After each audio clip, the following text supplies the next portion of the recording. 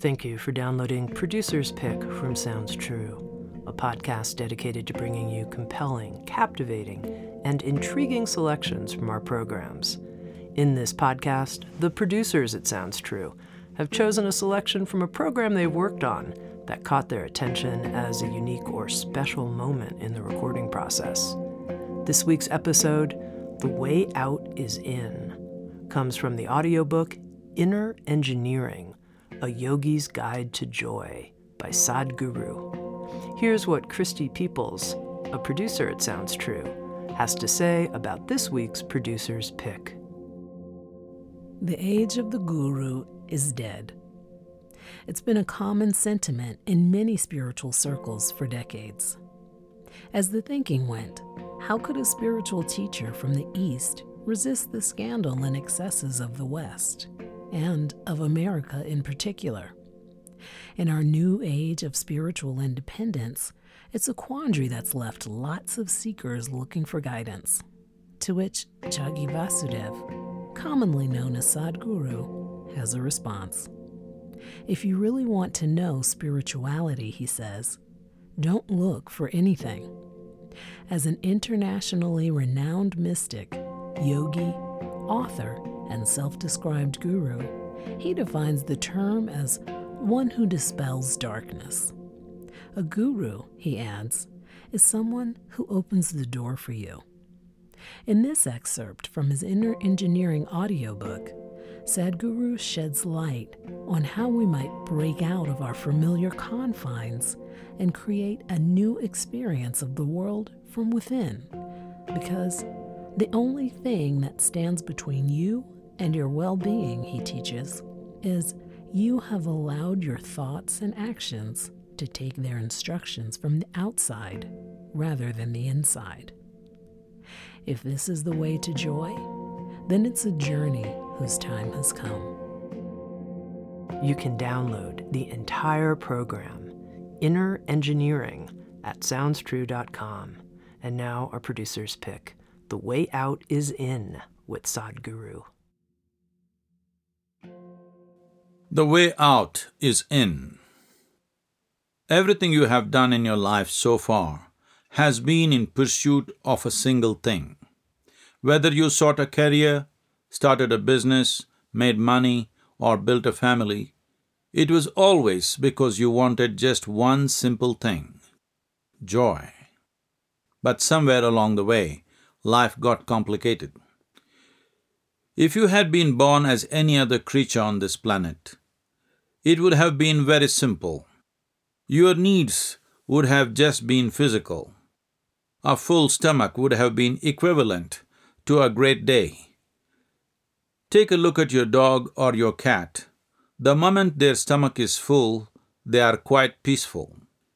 But when you come into this world as a human being, things change. An empty stomach is one problem: hunger. But a full stomach, 100 problems. When our survival is in question, it is a big issue in our lives. But the moment it is taken care of, it doesn't seem to mean anything. Somehow, for a human being, life doesn't seem to end with survival. Life begins with survival. Today, as a generation of people, our survival process is better organized than ever before. You can go to a supermarket and buy everything you need for the entire year. You can do it without even stepping out of your home. Never before in the history of humanity has such a thing been possible. Things that even royalty could not afford 100 years ago are accessible to the average citizen. We are the most comfortable generation to have ever lived on this planet. The rub is that we are definitely not the most joyful, or the most loving, or the most peaceful. Why is this so? We have tried our best to fix the outside environment. If we fix it anymore, there will be no planet left. But we are still no happier than our ancestors 1,000 years ago. If it is not working, isn't it time to look at what is wrong? How can we continue to do something that has not worked for 1,000 years? How much longer are we going to live with blueprints that clearly haven't delivered their promise? It's time for a paradigm shift. Let us start with a single question. What do we consider to be a state of well-being? Very simply, well-being is just a deep sense of pleasantness within. If your body feels pleasant, we call this health. If it becomes very pleasant, we call this pleasure. If your mind becomes pleasant, we call this peace. If it becomes very pleasant, we call this joy. If your emotions become pleasant, we call this love. If they become very pleasant, we call this compassion.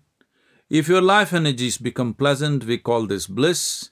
If they become very pleasant, we call this ecstasy. This is all that you're seeking. Pleasantness within and pleasantness without. When pleasantness is within, it is termed peace, joy, happiness. When your surroundings become pleasant, it gets branded success. If you are not interested in any of this and want to go to heaven, what are you seeking? Just otherworldly success.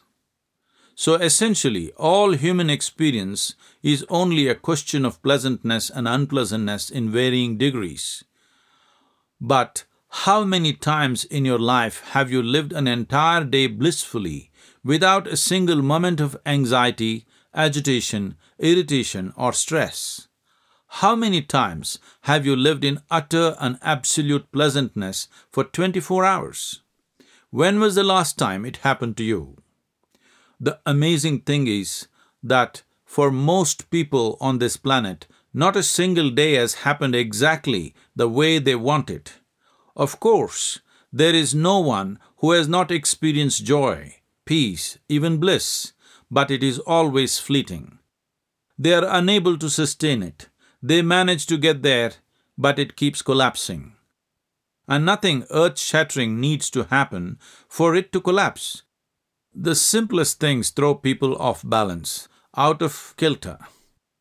It is like this. You go out today and someone tells you that you are the most beautiful person in the world. You are floating on cloud 9.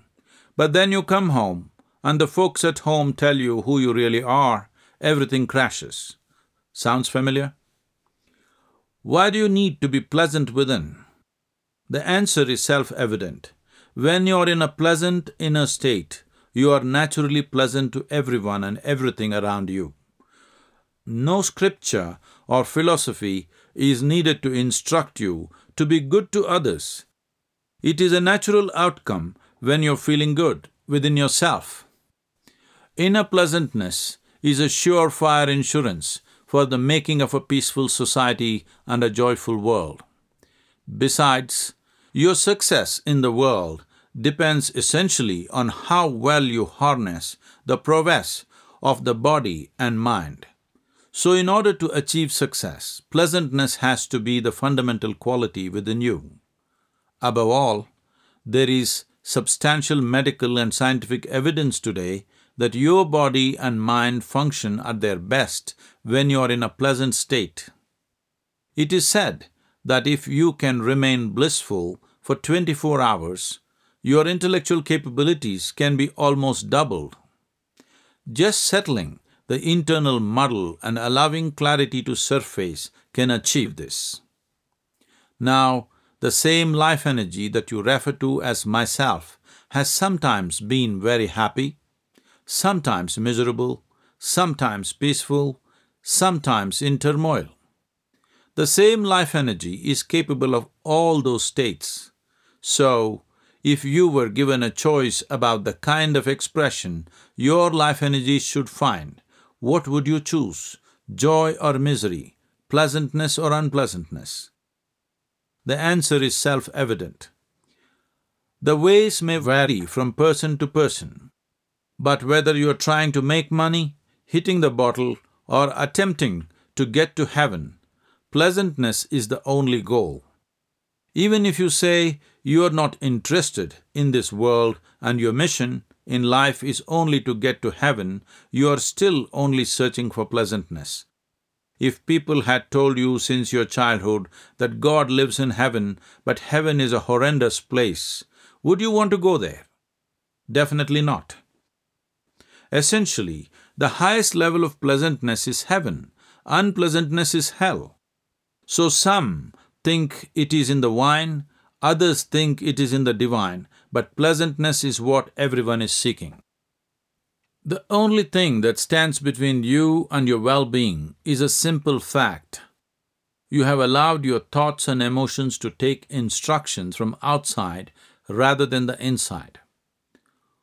On a certain day, a lady went to sleep. In her sleep, she had a dream. She saw a hunk of a man staring at her.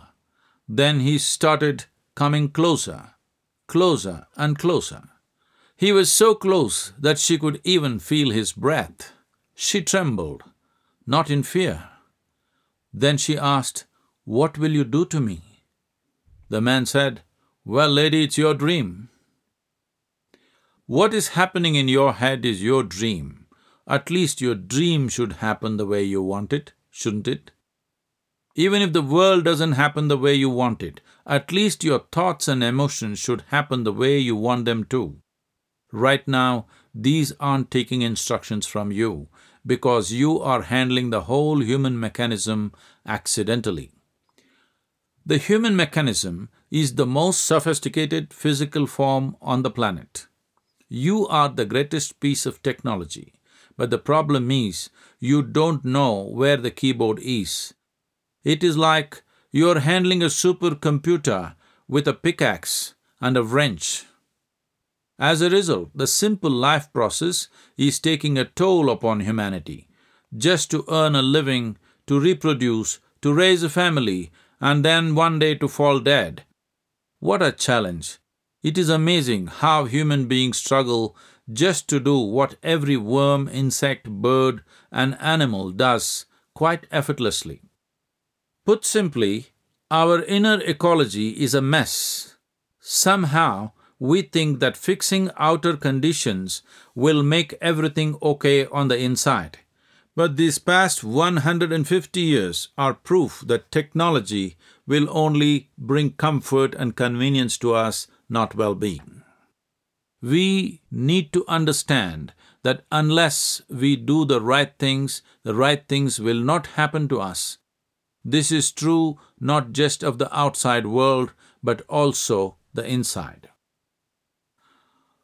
On a certain day, a bull and a pheasant were grazing on a field. The bull was grazing and the pheasant was picking ticks off the bull.